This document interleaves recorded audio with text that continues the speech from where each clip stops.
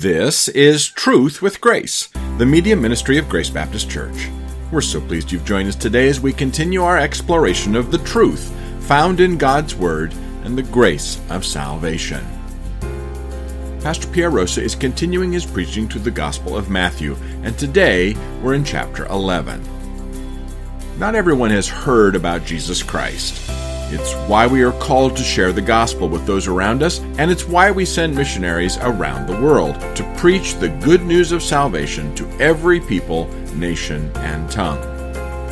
But everyone who has heard of Jesus has responded in some way. Today, we'll learn about 3 responses to Jesus, ranging from fury to faith. And we'll hear once again that there's only one way to get to heaven. It matters because it will determine where you spend eternity. My name is Brian Schmidt, and I'll have more information for you at the end of this program. But for now, let's listen to today's message from Pastor Pierre. Let's listen to his words here, verses 16 through 24 of the 11th chapter of the Gospel of Matthew. Jesus says, "But to what shall I compare this generation? It is like children sitting in the marketplaces who call out to other children and say, 'We played the flute for you and you did not dance. We sang a dirge and you did not mourn. For John came neither eating nor drinking, and they say, he has a demon. The Son of Man came eating and drinking, and they say, behold, a gluttonous man and a drunkard, a friend of tax collectors and sinners. Yet wisdom is vindicated by her deeds.' Then he began to denounce the cities in which most of his miracles were done, because they did not repent. 'Woe to you, Chorazin! Woe to you, Bethsaida! For if the miracles had occurred in Tyre and Sidon, which occurred in you, they would have repented long ago in sackcloth and ashes. Nevertheless, I say to you, it will be more tolerable for Tyre and Sidon in the day of judgment than for you. And you, Capernaum, will not be exalted to heaven, will you? You will descend to Hades, for if the miracles had occurred in Sodom, which occurred in you, it would have remained to this day. Nevertheless, I say to you that it will be more tolerable for the land of Sodom in the day of judgment than for you." Strong words here. By this time in the narrative, some people have responded in faith to Jesus Christ. But most people at this time have rejected him and his messages and his miracles. We remember the scribes and Pharisees, by the end of last chapter, they're saying, well, he has a demon. He's doing this by the power of Beelzebub, the king of demons. And the pig farmers of chapter 8, who said to Jesus, get out of here. We don't want you here. So in this particular passage that we just read, the text features 3 responses from people that trigger a rebuke from Christ. So let's go through them, those 3 responses, again, so that we will do everything we can to avoid those responses, knowing that we have a natural tendency already to be hostile to God, because the flesh wars against the Spirit. So the first one is a rebellious heart, verses 16 through 17. And I'll explain this little parable that Jesus gives here. Now, he's addressing the crowds from the previous scene. You will remember those crowds. And he starts with a technique very common in his day, is to utter that question, that rhetorical question that doesn't really require an answer. It's just a way to introduce, to preface a parable. And he says, to what shall I compare this generation? So he expresses then his frustration with people's misunderstanding of God's redemptive plan. And that misunderstanding was very clear when the disciples of John asked Jesus, wait a minute, I thought you were going to start axing people because the axe is laid at the root of the tree. And then based on that and the rejection of the scribes and Pharisees, Jesus says, oh, to what shall I compare this generation? Then he goes on to offer this parable. But we need to know that the confusion was not an intellectual problem. It was a heart problem. The gospel is not hard to understand. The claims of the gospel are hard to accept. Why? Because they crush human pride. And that was the problem with the scribes and Pharisees. So he says, the reason you don't understand the gospel or God's redemptive plan, the fact that the King of Kings is here, Messiah is here in his first coming to die in the place of sinners. The reason you don't understand this, it's not because you're slow to understand. You are slow to believe. It's a heart problem, not an intellectual problem. They had plenty of evidence to conclude the Messiah came and brought salvation, proving without a doubt his divine nature. That is why later on in this particular passage, he said, some of those cities, if the miracles that you've witnessed had been done in some of those pagan places, Gentile places, they would have repented. But let me talk to you about that privilege that generation had. According to Luke, a man by the name of Simeon had the right perspective. In Luke 2, verses 28 to 32, he says this. He took baby Jesus in his arms and he said this, "Now, Lord, you are releasing your bondservant to depart in peace according to your word. For my eyes have seen your salvation, which you have prepared in the presence of all peoples, in a light of revelation to the Gentiles and the glory of your people Israel." You see, church, that should have been the perspective of every Jew in that generation, because the Messiah, the long-awaited Messiah, had come and inaugurated the Messianic age, the first coming of Christ. And church, you will remember this. We just read that the scribes and Pharisees refused to acknowledge that they needed to repent from anything. They refused to say, "I don't need to repent. I am religious enough because I keep my version of the Old Testament law." Remember the Sermon on the Mount. Jesus kept saying, "You heard what it was said, but I say to you." He's not correcting the Old Testament. He's correcting people's misunderstanding of the Old Testament. But we know that the law doesn't save anybody. Even if they were able to keep the law, and remember, they were only keeping the outward appearance of the law. They didn't stick a knife in anybody's back, but they murdered them by hating them. They didn't commit adultery by engaging in the act, but they committed adultery in the heart.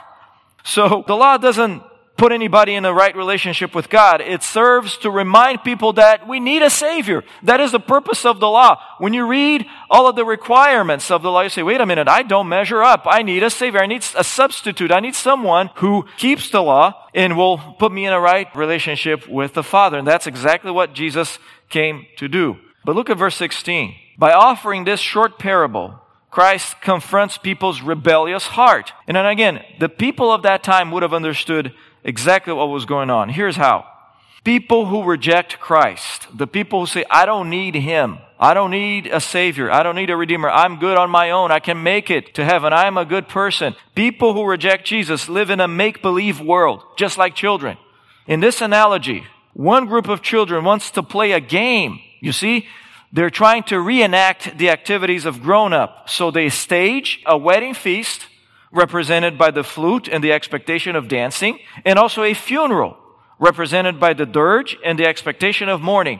That is what's going on in this little parable. Jesus is referring to children who are pretending to be adults by playing a game, and we understand that perfectly. Our children, when they were little, pretended to be adults, right? They wear mom's shoes, they put dad's wallet in the pocket, and they pretend to be driving. That's what children do. So that's what Jesus is talking about here. But the other group of children, remember, there's one group of children wanting to play, and the other group of children who they invite to play, but they say, "No, we don't want to play." The other group of children refuses to play according to the rules. Because the first group of children said, "Well, we're pretending that we're in a wedding feast here, we're playing the flute and everything, but you don't want to play." Notice the frustration in the voice of those fictitious children that Jesus is quoting. These second group of children represent the rebellious heart of people who refuse to come to Christ through the narrow gate. By grace through faith, according to God's rules. They refuse to be in the game. They refuse to play the game according to the rules that God put forth. The fictitious children then symbolize people from every generation who claim they don't need to play the game. They decline God's rules for life because they think they have a better plan. They don't think they need Christ. So by their own standards, they are good people. And tragically, they remain in their state of rebellion and they will never experience the joy of playing the game, quote unquote. They will spend eternity wishing they had accepted the invitation from the first group of children. Again, in that parable here. By the way, the fictitious group of children who invite the others symbolize what we do, right? We are the children inviting people to come to Jesus Christ. Look at chapter 10, verse 7. And that confirms all of that. Why? Because Jesus Christ is sending His disciples to invite people to come to the kingdom. So we are the children who are inviting people to be a part of the kingdom. The problem is many people don't want to play the game. Many people don't want to join the kingdom, or they think they can make it to the kingdom according to their own efforts. But remember, Christ already clarified that you have to enter through the narrow gate. It is by grace through faith. Your works accomplish nothing of salvific value. Now, in the immediate context, the group of children who refused to play represents the Pharisees. They rejected the message of both John and the message of Jesus, which we'll know are identical. But I want you to know, church, that a rebellious heart is not the exclusive domain of unbelievers. Unfortunately, born-again believers demonstrate rebellion every time we refuse to play by God's rules. To borrow the illustration from the children's play here, when we refuse to live life by God's rules, we are demonstrating a rebellious heart, and we know that that frustrates Christ. For example, We know very clearly that the standard for marriage demands abstinence while single and faithfulness when married. The problem is sometimes believers reject those standards and decide to play by the rules of this generation, who has something completely different in mind, which encourages people to sleep around and delay marriage as long as possible in order to sow your wild oats. Now, if we want to honor Christ, if we want to honor Jesus, we respond to Him in obedience, since we have already responded to Him in saving faith. We don't want to be like those children who don't want to play according to God's rules. We want to be in the game, and we want to honor the one who invented the game. So, that's the first inadequate response to Christ that He is confronting here in a form of a very creative rebuke, divinely inspired, of course. But the second inadequate response to Christ, according to the text, is a critical spirit, verses 18 through 19. Now again, Jesus in those verses borrows the imagery of a wedding and a funeral. So that is what the children are doing in their play. They're pretending to be in a wedding and in a funeral. Jesus borrows that imagery now to symbolize His ministry and the ministry of John. Because that's what He does in verse 18. He mentions John the Baptist and He mentions Himself. Now, although they preach the same message, they use completely opposite methodologies. John the Baptizer, while he focused on judgment, lived like an Old Testament prophet. And Jesus even refers to the vow that the angel announced to John's parents. Let me read that to you. Luke 1, verses 13 through 15. The angel said, "Do not be afraid, Zacharias, for your petition has been heard.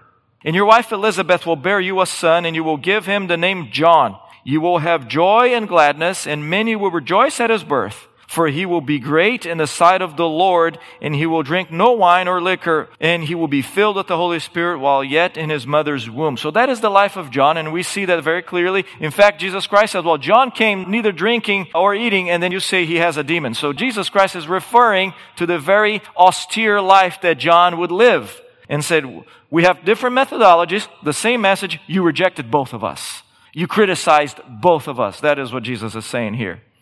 The responses described by Christ here in verse 18 are typical of people who want nothing to do with Him or His people. What usually starts as a passive rejection, over time turns into a slanderous accusation about Christ and His people.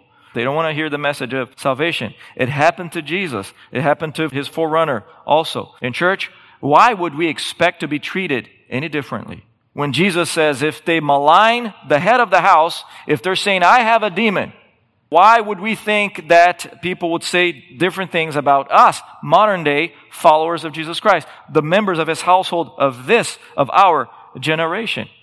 Because you belong to Christ, church, you need to know this. Because just the fact that you belong to Christ, people will criticize you. Even if you don't even open your mouth, people will criticize you just because of the fact that you belong to Jesus Christ. They will second guess your motives. They will assume the worst of you, just like they did to John and Jesus here. And they will speak all kinds of evil against you behind your back, just because you belong to Christ.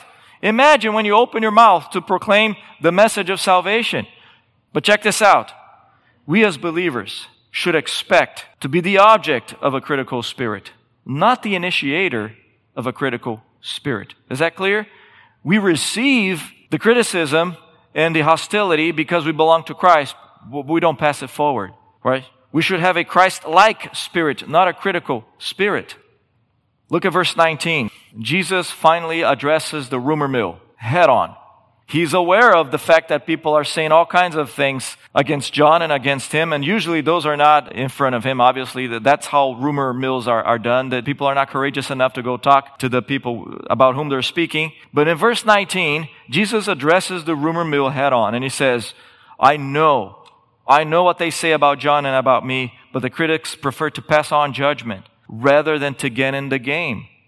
Remember, going back to the parable that He proposed in verses 16 through 17, they don't want to play the game. They prefer to criticize. It's a lot easier to criticize the people who are in the game. I heard this. I'll never forget this illustration here. It's not a biblical illustration about the church, but it's one that we understand very well. The church or the life of believers, much like a football game or a soccer game. You have 22 people in the field who desperately need rest. And you have thousands of people in the stands who desperately need exercise. And they criticize the ones who are playing the game. So that's what's going on here. They are criticizing the ones who are in the game.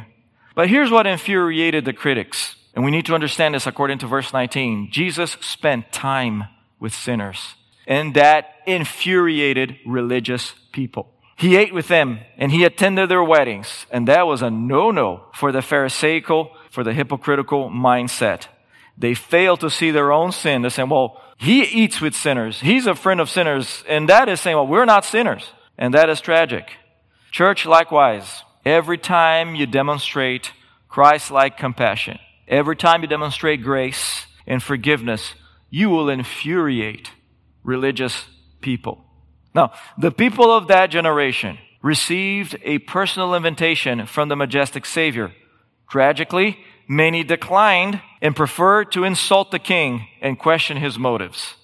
Many today refuse Jesus' compassion and they adopt a view of him fed to them by this current generation. That's exactly what that generation that Jesus is confronting did. Some of those views of our generation today demote Jesus to a religious leader, to a martyr, or a fraud, or a fictitious character even. None of which are true, of course. And people who embrace those views of Christ live in a fantasy world. Again, let's go back to that parable that Jesus spoke about children. They live in a fantasy world, or to use a biblical term, deception. Like the children of verse 17. And if you have, church, any of those wrong views of Christ, I kindly and compassionately invite you to come to reality. Because Jesus says in John 8, verse 32, you will know the truth, and the truth will set you free. Now, in the real world, Jesus is not a gluttonous man. Of course not. He's a friend of sinners. Yes, they got that right. He is not a drunkard. He's a friend of sinners. Why? Because he came to seek and save that which is lost. Luke 19, verse 10. And you know what, church? He expects the same from us. If we are to imitate Christ, we are to be friends of sinners. Not to do what they do, not to engage in some of the activities they do, but in order to shed the light of the gospel in their lives so that they can come to Christ and respond in faith, not in fury. And we know that every time we befriend sinners, some of them will believe, but most of them will not. And they will criticize us for doing whatever we do. But that's a reflection on their hearts, not on ours. We need to just be faithful. And I want you to see here in the end of verse 19, Jesus finishes with a proverb what he started with a parable. That's why he says, wisdom will be vindicated by her deeds, or by her children in some of your versions there. Jesus is affirming that God's redemptive plan is displayed in the ministry of John and in the ministry of Jesus. Why? Because that's the context here. He is saying the wisdom of God is on display and you have rejected. You have a rebellious heart and you have a critical spirit. But despite rebellious hearts and critical spirits, some people will respond to him in humility and faith. In church, we are the ones of this generation who have responded to Jesus in humility and faith, and we have not demonstrated a rebellious heart. We have not demonstrated a critical spirit, even though from time to time we do this. We resort to the flesh from time to time, right? Because it's the sin nature that's still in us. And I raise my hand. I am the first one. Or like Paul says, I am the chief of sinners. But when you look at the life of a fellow believer, church, you are watching the vindication of divine wisdom. When you look in the mirror, you're looking at the vindication of divine wisdom because you're looking at a redeemed sinner. You're looking at someone who Jesus befriended in order to save. And again, let me remind you of what we studied last week. Consider your calling, brethren, Paul says. Look at your own life. Consider your calling, that there were not many wise according to the flesh, not many mighty, not many noble, but God has chosen the foolish things of the world to shame the wise, and God has chosen the weak things of the world to shame the things which are strong, and the base things of the world and the despised God has chosen the things that are not, so that he may nullify the things that are, so that no man may boast before God. So when we look at our own life, we're looking at divine wisdom being vindicated in a very tangible way. Why? Because you live a life that honors God. And from time to time you stumble just like the rest of us. And we demonstrate our rebellious heart every once in a while, a critical spirit. But there will be one day when we will be glorified that none of these things will be present in our lives. In fact, those very stumbles that we take along the way in our walk with Christ should remind us that we desire holiness, should remind us that we desire the time when sin will be no more in our hearts. But between now and then, we need to pay close attention to these things that frustrate Christ. Again, a critical spirit is not the exclusive domain of unbelievers. Tragically, many born-again believers think that they have the gift of criticism. They quickly point out the flaws in their fellow believers, but they are slow to recognize their own. And church, we all do this from time to time. As a result, we assign wrong motives to people, just like that childish generation. 2,000 years ago. We must guard against that, church. Let's drop the critical spirit and let's respond to Jesus in a very adequate way with a humble heart. And every time we're tempted to criticize anybody else, let's think, wait a minute, God saved me, the terrible sinner. Why am I criticizing my fellow believer? So speaking of which, here's the third inadequate response to Jesus in this passage. So far we looked at a rebellious heart, a critical spirit, and in verses 20 to 24, we have an unrepentant attitude. Here Jesus gets a little more specific in his rebuke. He names some of those cities that he's talking about here, the object of his reproach, and he intensifies the reproach or the admonition. And we know that because he's using the strong way to reflect or to express indignation and lament at his time. The word woe. It's woe meaning I am lamenting your response. I am indignant about your response. And you need to watch out. That's what woe means. So the people in those cities, remember, he's naming some of these places. Chorazin and Bethsaida. Those are villages, remember, in the region of Capernaum there that had just witnessed Jesus' miracles and his ministry there. And Jesus says, woe to you, Chorazin, woe to you, Bethsaida, because if the miracles had been done in Tyre and Sidon, they would have repented. Now, they were familiar with Tyre and Sidon, the people of that generation, because Isaiah, Ezekiel, Joel, Amos, and Zechariah all prophesied against those places. The people who witnessed the miracles of Christ and failed to respond in repentance will have more evidence against them than the people in those Gentile cities. That is significant. And church, our generation is in the same predicament, if not more dire predicament. And I'll tell you why. We have irrefutable and documented proof of the ministry of Christ, of the miracles of Christ. And we also have access to these warnings. And besides the miracles of Christ and the ministry of Christ, we have access to the miracles of the apostles, the book of Acts. Let's then show fruit of genuine repentance by obeying what Jesus commanded us to do. I can't think of a better way to demonstrate to our Lord how much we love Him, how much we are grateful for our salvation, than to obey what He tells us to do, to obey what He tells this generation to do. And in case we need a reminder, here it is. Towards the end of the Gospel of Matthew, chapter 28, verses 19 through 20, Jesus says, "Go, therefore, and make disciples of all the nations, baptizing them in the name of the Father, the Son, and the Holy Spirit, teaching them to observe all that I commanded you, and I will be with you always, even to the end of the age." And you say, wait a minute, Pastor, that is not our generation. That was the generation of the disciples. Fair perceptive. The point is, that generation was supposed to perpetuate the process until today, because otherwise none of us would have been believers. And we need to perpetuate the process as well. And also, look at what Jesus says, "I am with you even to the end of the age." So church, this is our job until the end of the age. It's to make disciples of every nation by teaching them, by going to them, by baptizing them, and by teaching them to observe all that Christ has commanded.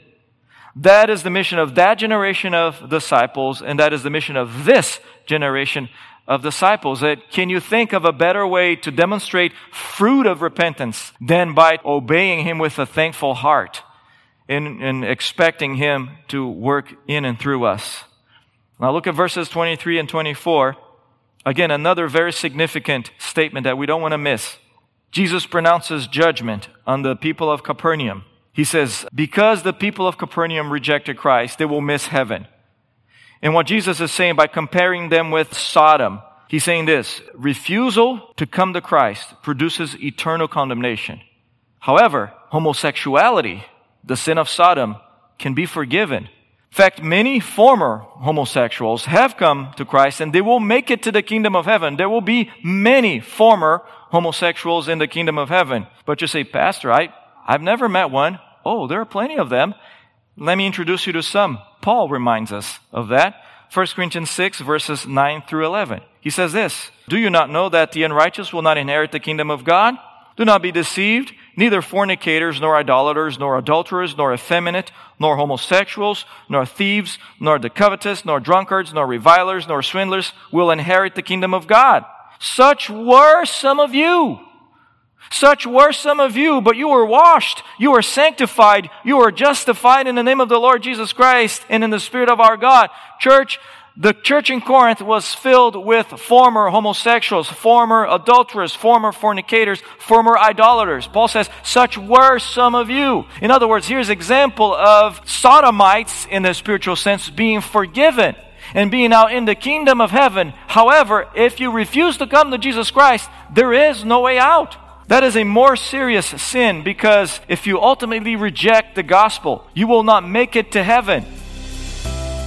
If you'd like to learn more about how to accept Christ, we'd love to hear from you. Our email address is radio@gbcsalem.org. Or you can visit our website, truthwithgrace.org, for more information about our church and this media ministry. We're always looking for people just like you to join us in spreading the gospel around the world. This broadcast is provided to you at no cost through the generosity of financial and prayer supporters of Truth with Grace. Please feel free to share it, but please don't charge money for it or edit it in any way without the written consent of Grace Baptist Church. Until next time, this is Truth with Grace.